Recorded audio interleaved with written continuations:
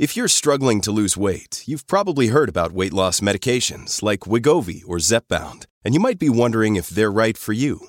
Meet PlushCare, a leading telehealth provider with doctors who are there for you day and night to partner with you in your weight loss journey. If you qualify, they can safely prescribe you medication from the comfort of your own home.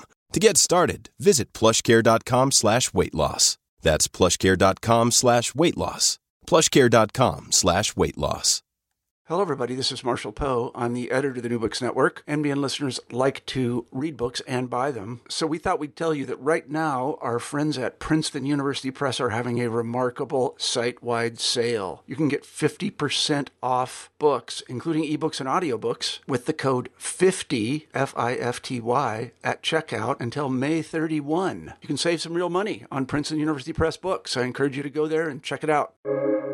Welcome to the New Books Network. Welcome to the African Studies channel of the New Books Network. I'm your host, Thomas Zuber. I'm thrilled to introduce today Dr. Robin Chapdelaine, Assistant Professor of African History at Duquesne University. We'll be discussing her book, The Persistence of Slavery: An Economic History of Child Trafficking in Nigeria, published in 2021 with University of Massachusetts Press. Dr. Chapdelaine, thank you so much and welcome. So maybe to begin, please tell us a little bit about yourself and what brought you to the study of African history. Thank you so much, Thomas, for inviting me to discuss my book. I'm excited to be here with you. So I grew up in the Bay Area. I attended Santa Clara University, and there was a professor named Dr. David Skinner there who taught African history. And once I took one of his classes, I continued to take as many as I could. And he was the one who encouraged me to attend graduate school and focus on African history as my main region of study. So really, I was influenced by a mentor to study African history, and I'm so glad that I did. And once I was there, I was taking a couple of different types of African history courses. And it was within one of those courses that introduced me to my particular topic. And at that moment, I decided to explore my current topic of the book, which is child trafficking. Wonderful, thank you. So maybe let's now turn to the book. You give us this really fascinating and engaging history of child trafficking from the 19th century to the 1930s. And the framework that you're using, as you say in the book, is the social economy of a child, which you define as a focus on a child's economic positionality in society. And in a sense, your book is very much anchored in thinking about the antecedents of the Women's War of 1929. Maybe tell us a little bit about the questions that were underlying your analysis and what you were grappling with this framework of the social economy of a child. Sure. There were two sets of ideologies I was working with. One was about personhood. Who was a child? Who was a slave? Who could become enslaved? What it meant to be a mother? What it meant to be without a child? Those types of issues around how society functions and the meanings around individual people and how they define themselves or how society defines them. The other part is largely to do with how economies are understood at the local, the national, and the global level, and how children functioned within those economies. So what I argue and what I attempt to show is that you can't tell a local, a national, or a global history without incorporating the history of children. Thus, incorporating the idea that children are essential to nearly any history that could or should be told. Thank you very much. And I think maybe before we delve into the different chapters of the books, you use some very important terms that you think about in kind of intersecting. You talk about child trafficking, you talk about pawnship, you talk about panyaring.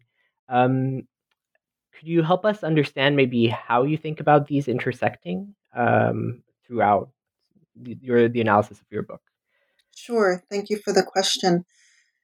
A general term such as human trafficking or trafficking is very specific, right? It's the movement of a body.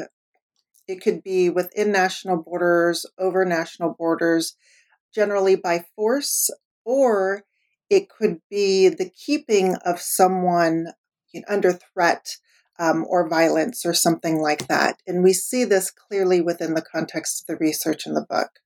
Um, with regards to pawning, this as this occurred during the colonial period, it was a little bit different than the pre-colonial trajectory of pawning. So it would be that a family could pawn a child willingly to a local big man, an individual of means. It could be a woman as well, a legitimate money lender who might be a trader or somebody else in the community. And they would hold the child for, it could be months, it could be up to 10 years. The child's labor would serve as a payment on the interest of the debt until the child could be redeemed through full payment of the debt.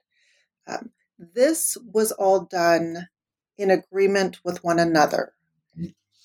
Often, the way by which these agreements were arranged, it was a very serious and sacred ceremony, or at least if there wasn't a full ceremony that was that occurred, it would be something that was agreed to in private, but still with the seriousness of a ceremony.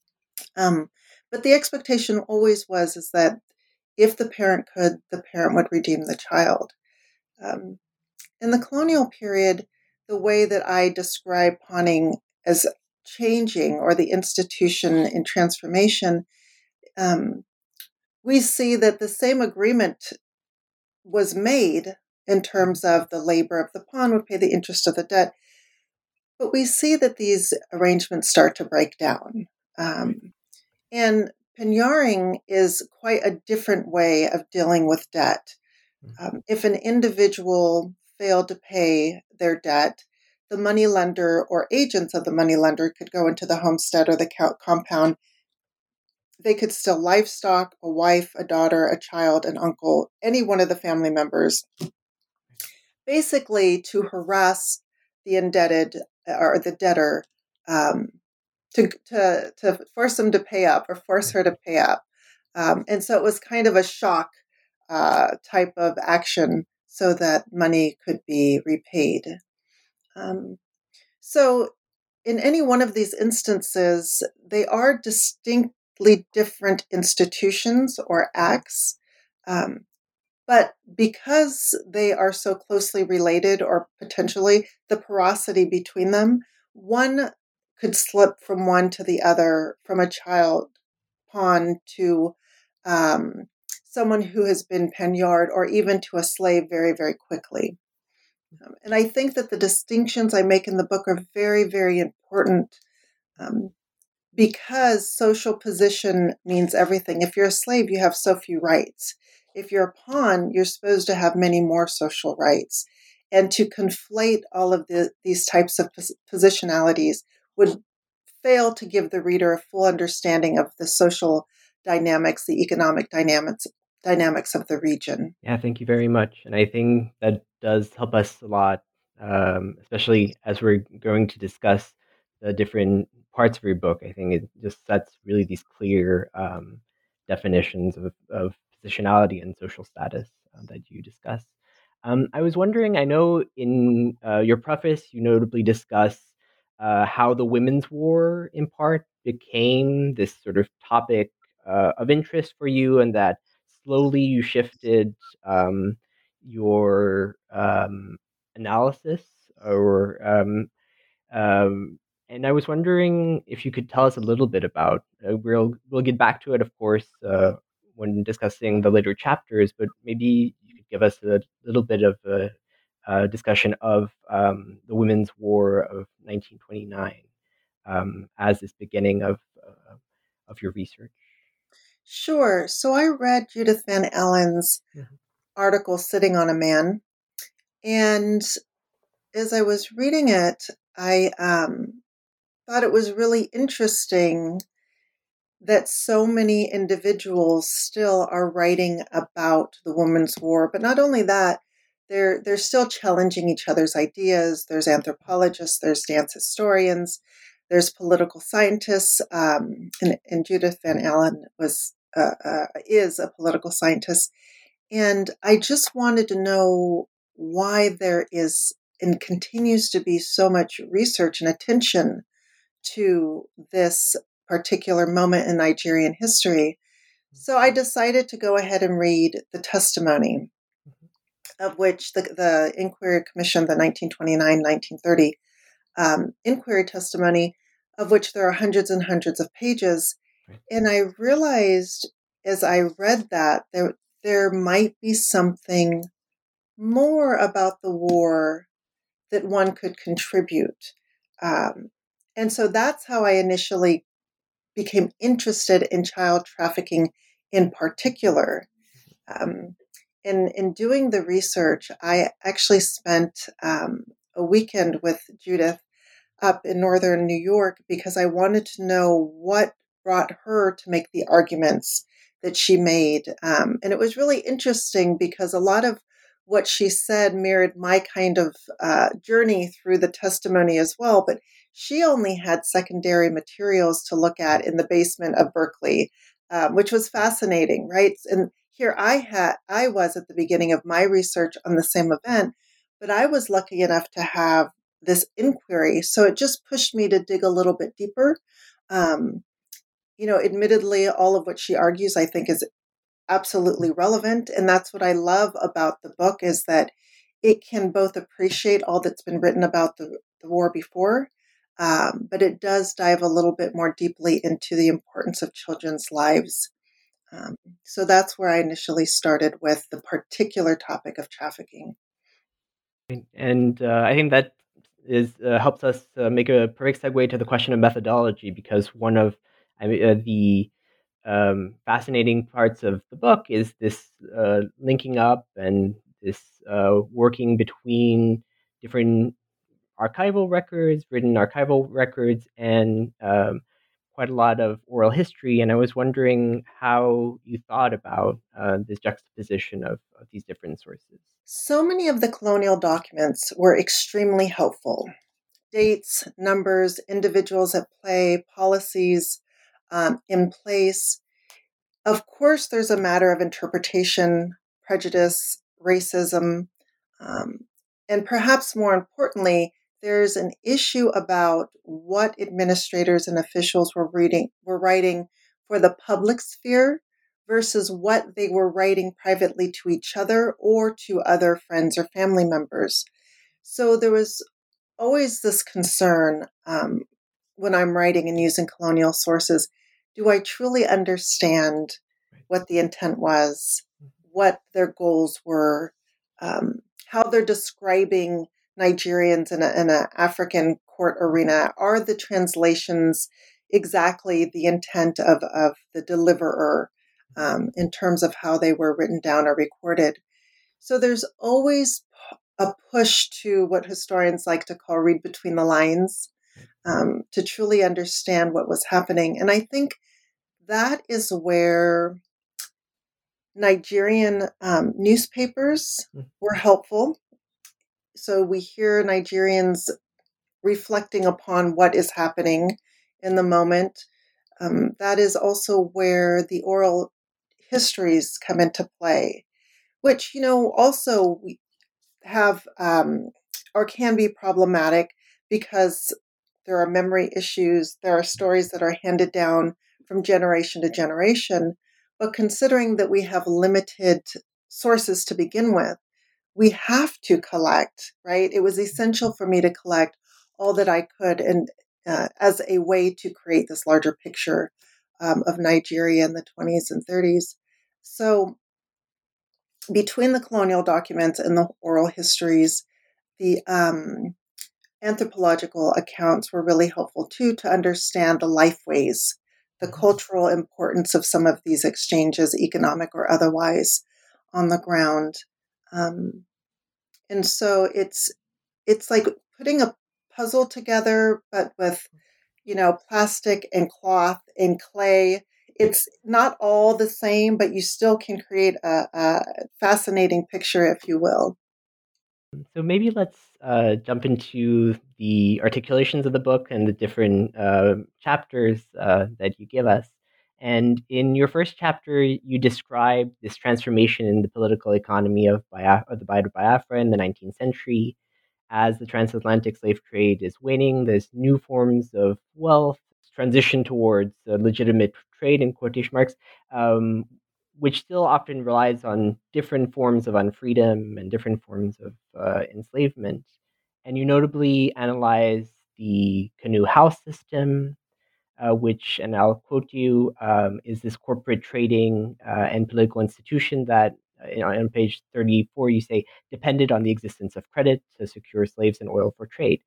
So could you maybe tell us a little bit about those transformations in the 19th century and how that affected shifts in thinking about the social position of children at that time?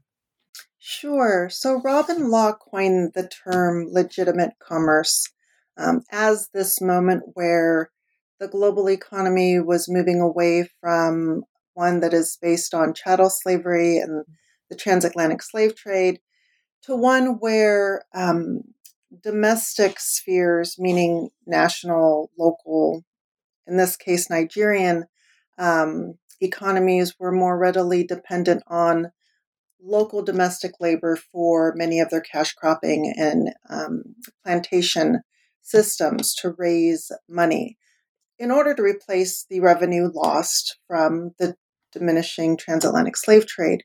So it's within this economy that we see an increase of domestic slaves. Especially, of interest to me is that of children, which Benjamin Lawrence and Marie Rodet and so many other people have identified in terms of, West Africa and other places being a place where this new form of child slavery, in terms of numbers, becomes a historical moment to recognize. It's quite profound. And so as we look at this transition in the economy, we think about, or the questions that we begin to ask is, well, what types of people are becoming enslaved? What types of children? Because not all children are becoming enslaved. Not everybody is victim to enslavement. And that's when you think about the economic viability, or, those who are indigent, those who need additional social support. They become part of the factor, or they become part of this growing labor population that is either coerced or forced or recruited under, nefarious terms.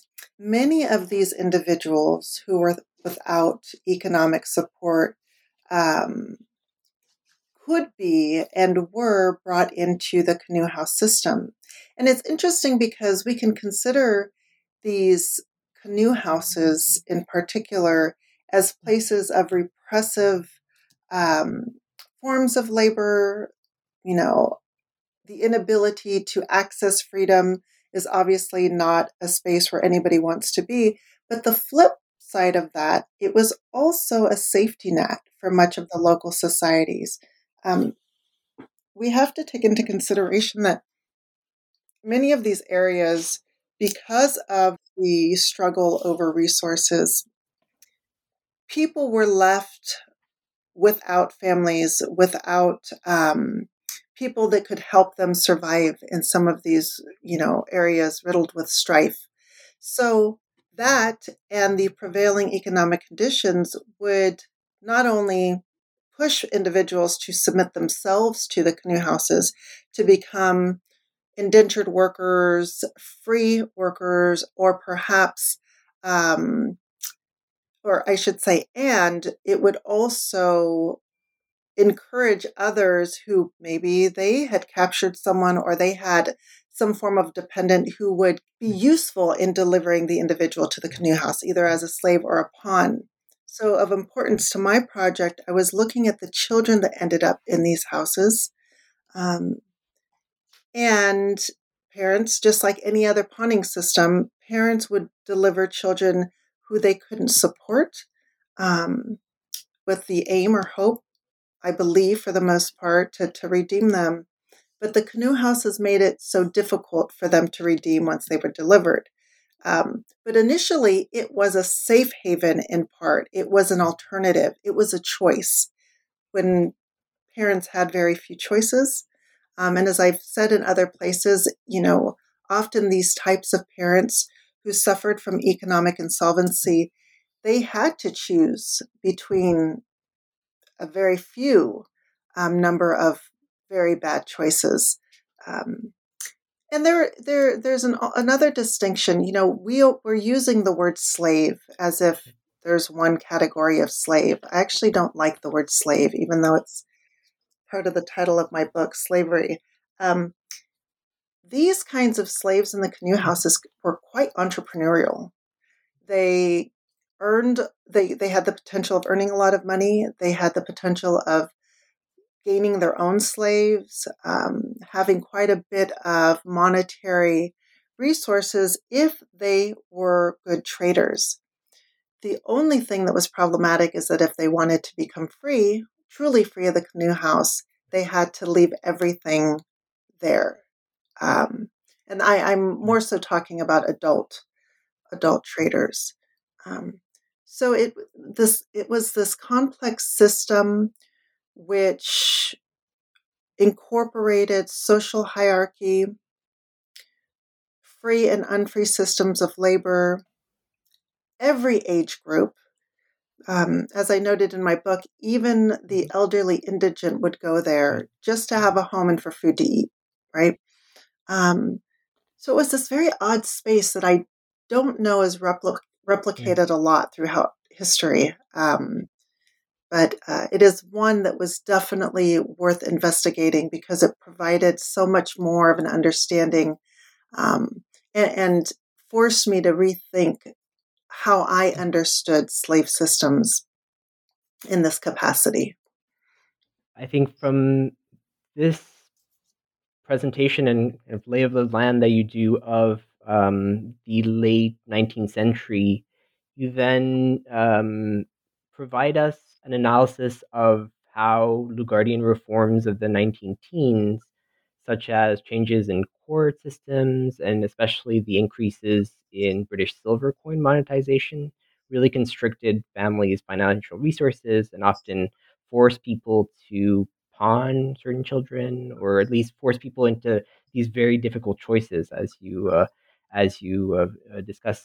Tell us about that moment and that juncture between this increase in British silver coins, these debt cases that happened in the early 20th century.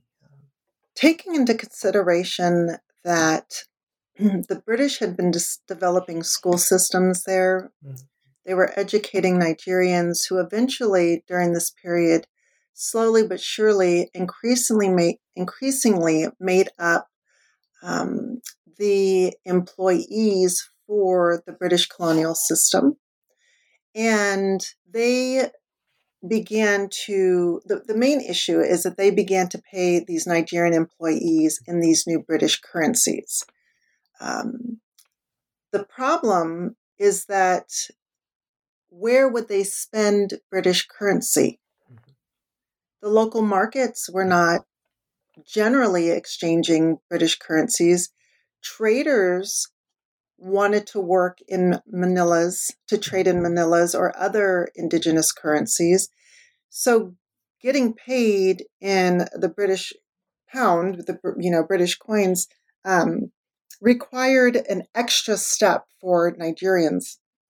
So what happened is that There are money lenders who were traders or traders who functioned as money lenders. They often would receive the British currency for Manilas, but every time an exchange was had, Manila value would increase, but the payment to the Nigerian worker would decrease essentially. So they earned less and less over time. And traders could use the British currencies because if they were purchasing items to trade, it could be directly from the British themselves. So this, for the average individual, was very, very problematic.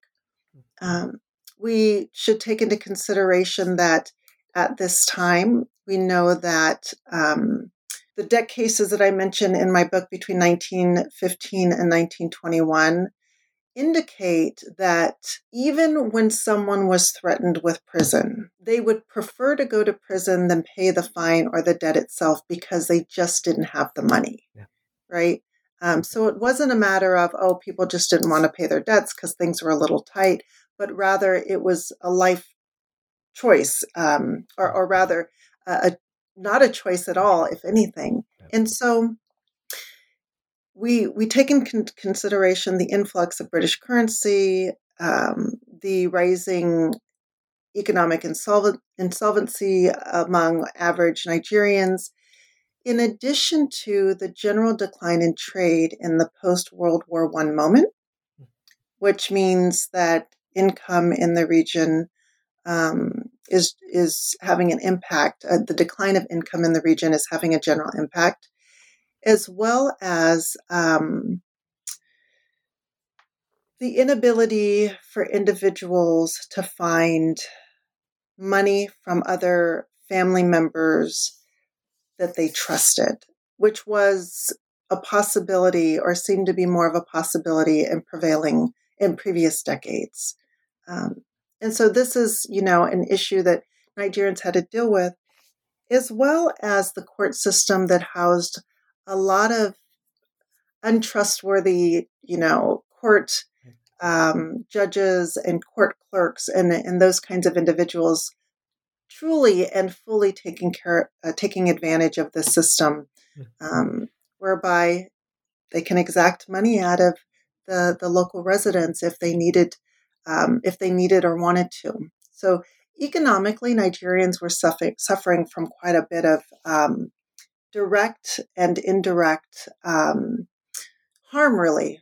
In the next part of your book, you then shift very slightly in scale, and you're notably looking at the League of Nations commissions on slavery and the work of different British activists like Eleanor Rathbone, and around sort of these debates about marriage versus slavery in colonial contexts. And I was wondering what these commission records then how they help us to understand this history of pawning and more broadly the history of trafficking in the 1920s.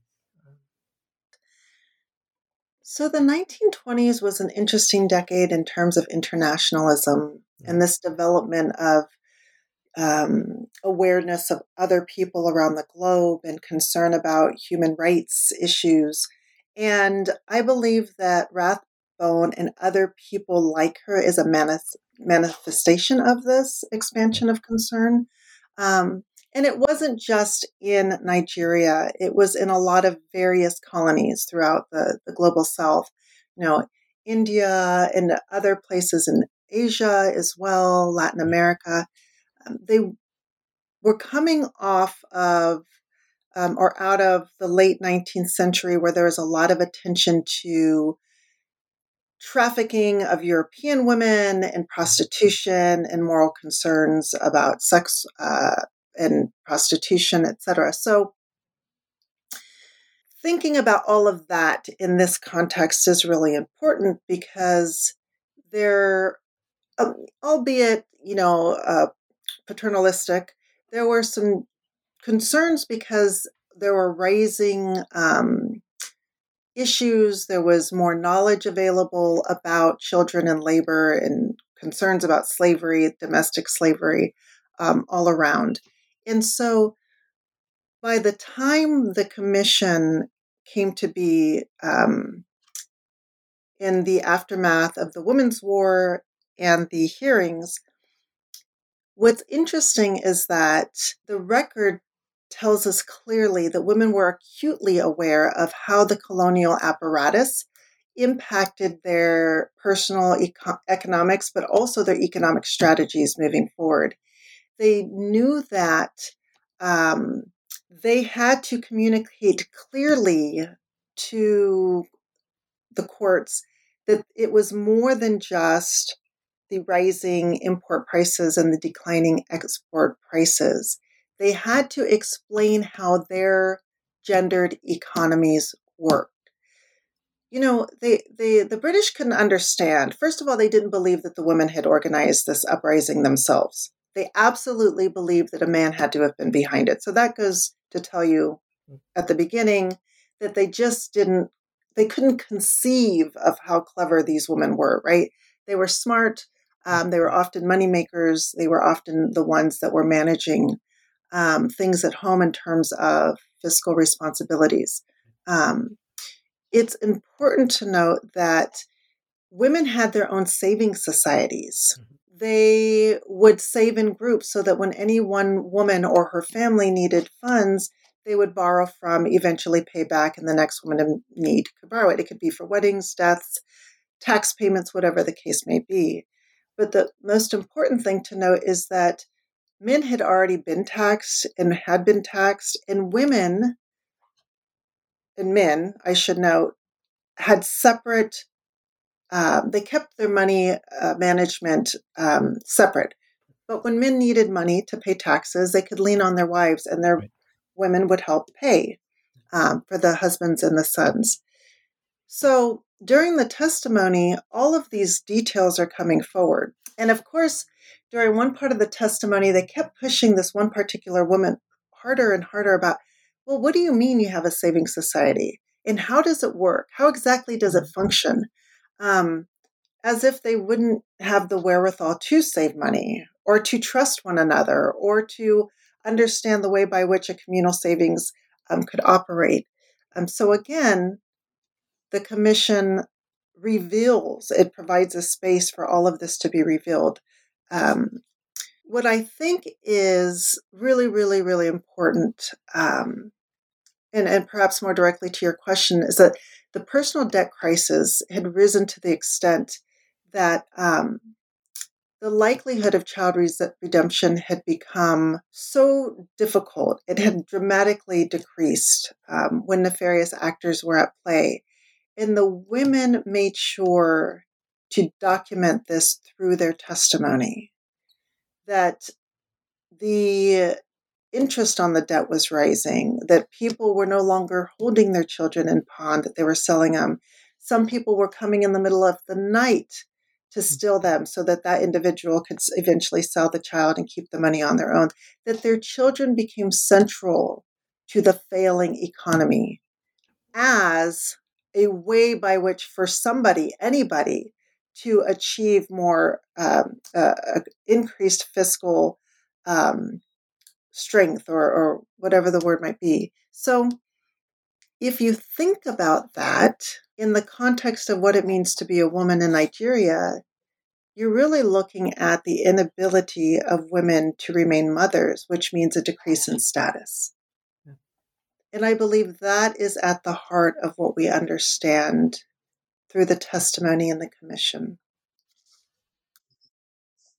So I think from this analysis of these testimonies, then you really provide us with this original rereading of the 1929 Women's War. And so you go beyond just the analysis of the colonial project of taxation towards analyzing people's financial situations, different questions of status within the family.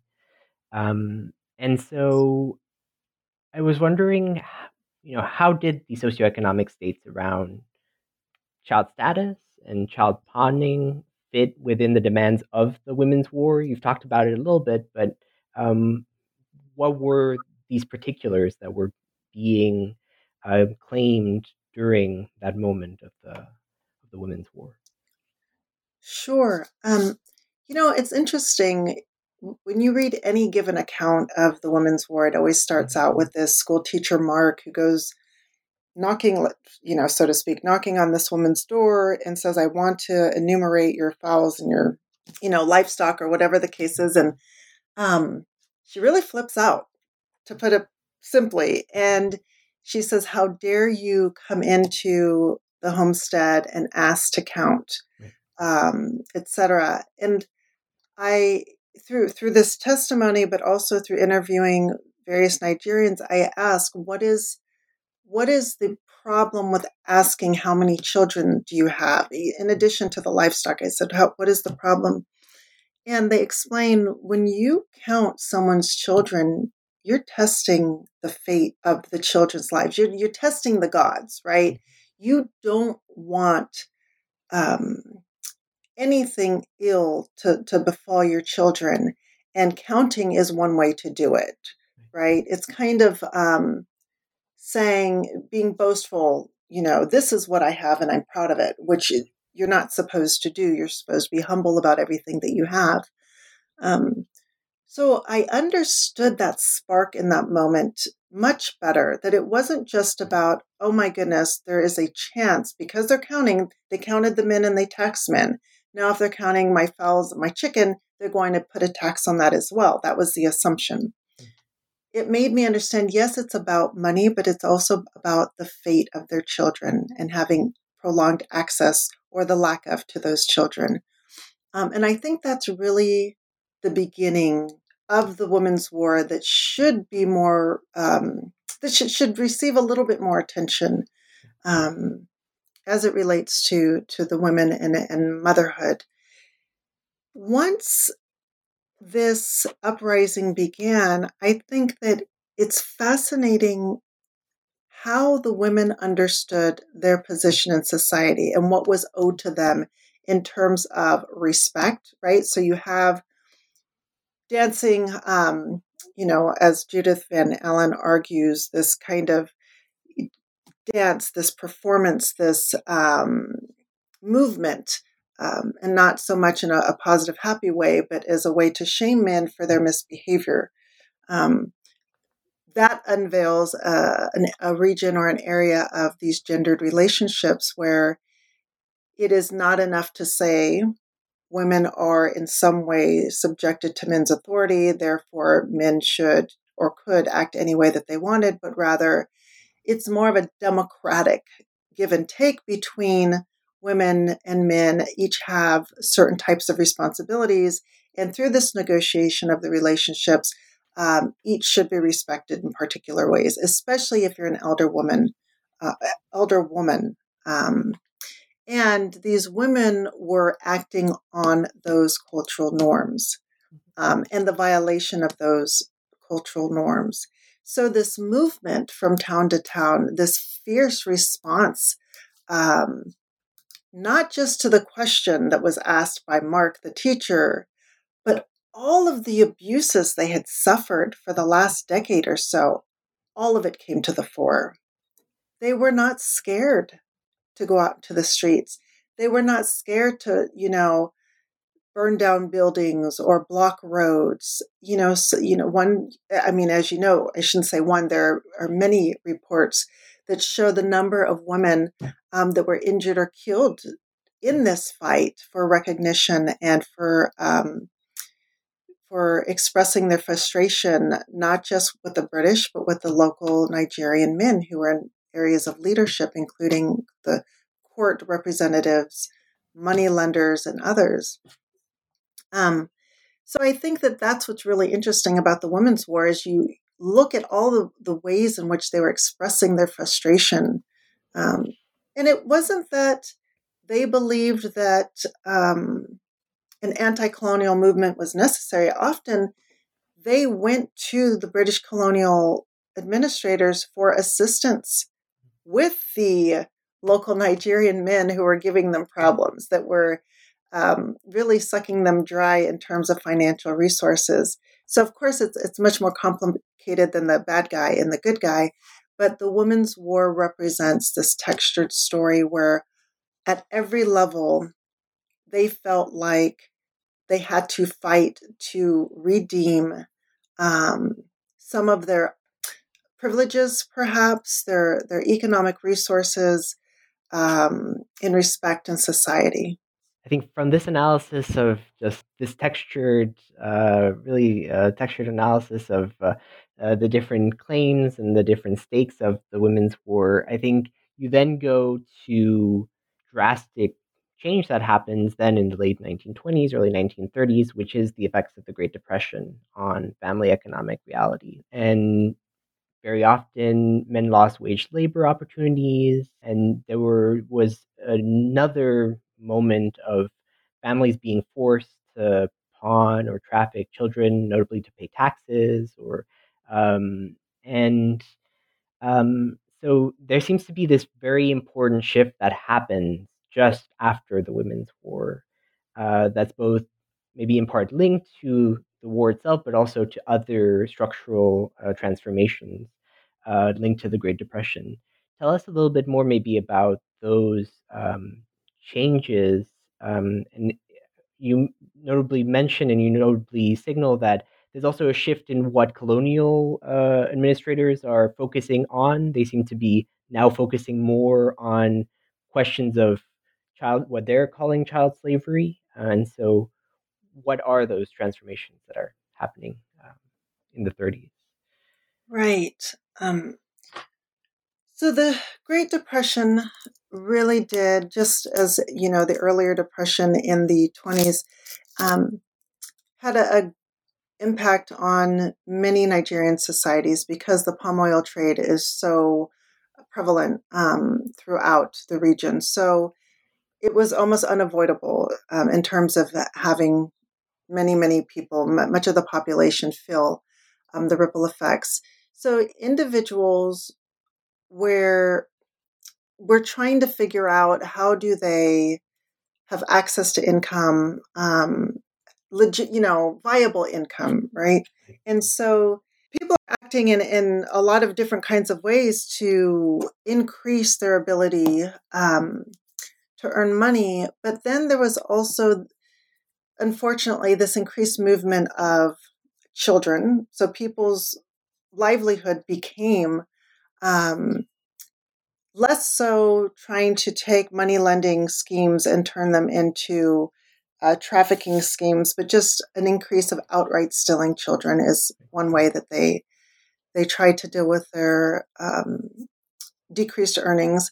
But also you have the movement of children to palm oil farms further away from the children's homes. So while you may have lent out your child before to work on someone's farm, you have traffickers or child stealers moving the children further and further away from their local communities. And the British Colonial Office clearly understood that much of the colonial economy was buttressed by these indigenous lending systems, first of all, which we saw in the 1920s, and even more so in the 1930s, as well as forced and coerced labor systems. And dismantling those systems would destabilize Britain's economy itself. One thing that Moses Ochono shows is that Britain may not have intended just to gut Nigeria's economy, but rather use it as a way to build up and sustain Britain's economy after the war. So they imagined it as, I think he notes it as some, quote unquote, an interrelated or interconnected dependency of the economies. Unfortunately, that's not necessarily how it played out on the ground. But to, like I said, dismantle these unfree labor systems would mean to destabilize Britain's economy itself. And that's really important to note. The way that they got around dealing with some of these systems or eliminating them completely is just to say that they were harmless or that the patterns of these systems would just die out, which we see that it didn't necessarily happen as they said it would. So many officials didn't want to stop these systems. By the 30s, they kind of threw up their hands and said it's too expensive to keep researching, to keep investigating. Pawnship in particular at first, they just said, maybe we should just focus on how to deal with repatriated slaves or freed slaves and deal with increasing their livelihoods or improving their livelihoods and well-being. Mainly children, because they were most at risk. And for me, it's not a surprising turn of events. It's not surprising that officials said, oh, I know that these, Women's League of the United Nations, they're going to be so upset, but there's not much more we can do. And, that we can't really contend with the operations of these. I believe one thing that I argue is that the complex system of trading these children doesn't incorporate one major organization or something like that. And so there was not one particular group that they could attack and break down the system anyhow. And yeah, we know that they're not going to be happy, but we just have to move forward with what we can do. I think that they found these women groups very frustrating because they were holding them to account. And whether we see the aim or the goal of these women as legitimate or not, it is true, and I certainly appreciate it as a historian, that them pushing the administrators there in Nigeria to investigate these forms of child trafficking produces all of this information. Now, we can see in some of the questionnaires that go out to each of the regions, do you have child slaves? Do you have child pawns? Do you have child marriage? Some local administrators evade the questions, they deny it, they minimize it, but there is still a lot of information that comes forth. I just wanted to say that as an aside, and I find it fascinating. We definitely find that in this post-depression moment, that the way of surviving, the way of dealing with challenging economic times continues to be through children. And that's what I'm arguing in the book, is that, again, you cannot tell the history of the Great Depression. You can't tell the history of Nigeria's decline in the palm oil trade. You can't tell the history of the global economy at large, which was largely based on the access to palm oil leading up to this moment, without saying or asking, hey, what were children doing? How did they function as vehicles through which wealth is transferred? And I think that that's an essential fact and transformation to take into account. And I was, and very helpful, I think, synthesis of a lot of what you're dealing with in the book. I was wondering also, one of the moves that you make is also to talk about how much this period that you're studying, the 19th century through the 1930s, is also a crucial moment to think about questions of children and their positionality and links to the economy in our present moment. And in question, and so I was wondering how you thought about this link between this layered, in-depth historical analysis and the contemporary. Sure. One link I like to make is this development of social sciences that's focused on children from the 1940s onwards. Because what we see happening in Nigeria, initially in the West in Lagos and surrounding regions, and then eventually in Calabar during the later 40s and 1950s, is this explosion of training institutions, educational facilities, but also remand and rehabilitation homes. you almost see what one might call the pathologizing of the child, which in itself is an entire economic, institution. But there are a lot of different types of social sciences that are developed or increasingly become focused on children, whether it's psychology, education, psychotherapy, different forms of social rehabilitation.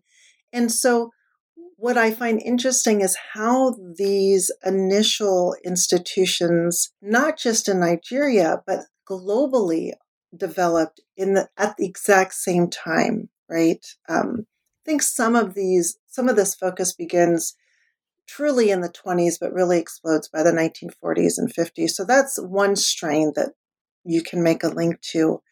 The other link that is important and perhaps obvious to the listeners is this heightened focus on child trafficking and the claim that almost any form of child labor is harmful.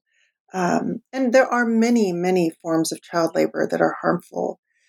But just as I teach in my classes, I ask students to consider the choices that families have, right?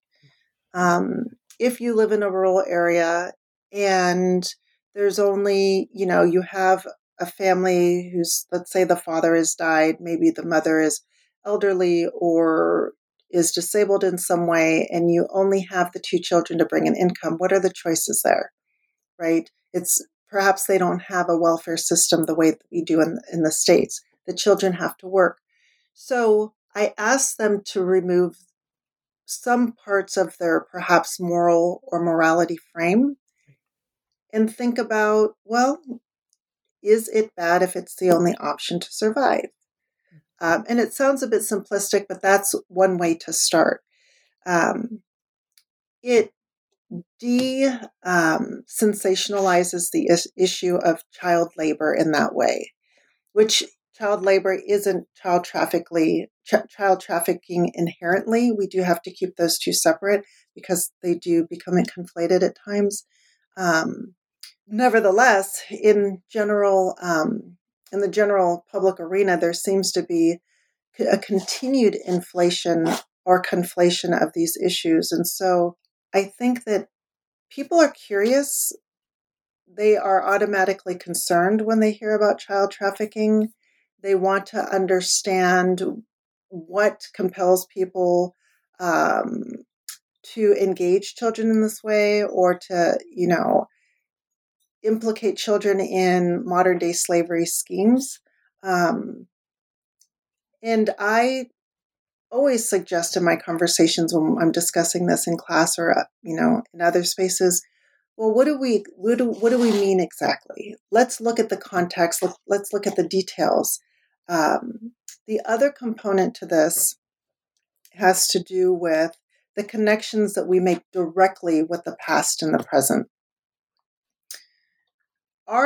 Is there some link between prior forms of child slavery or trafficking that can link directly to a contemporary moment?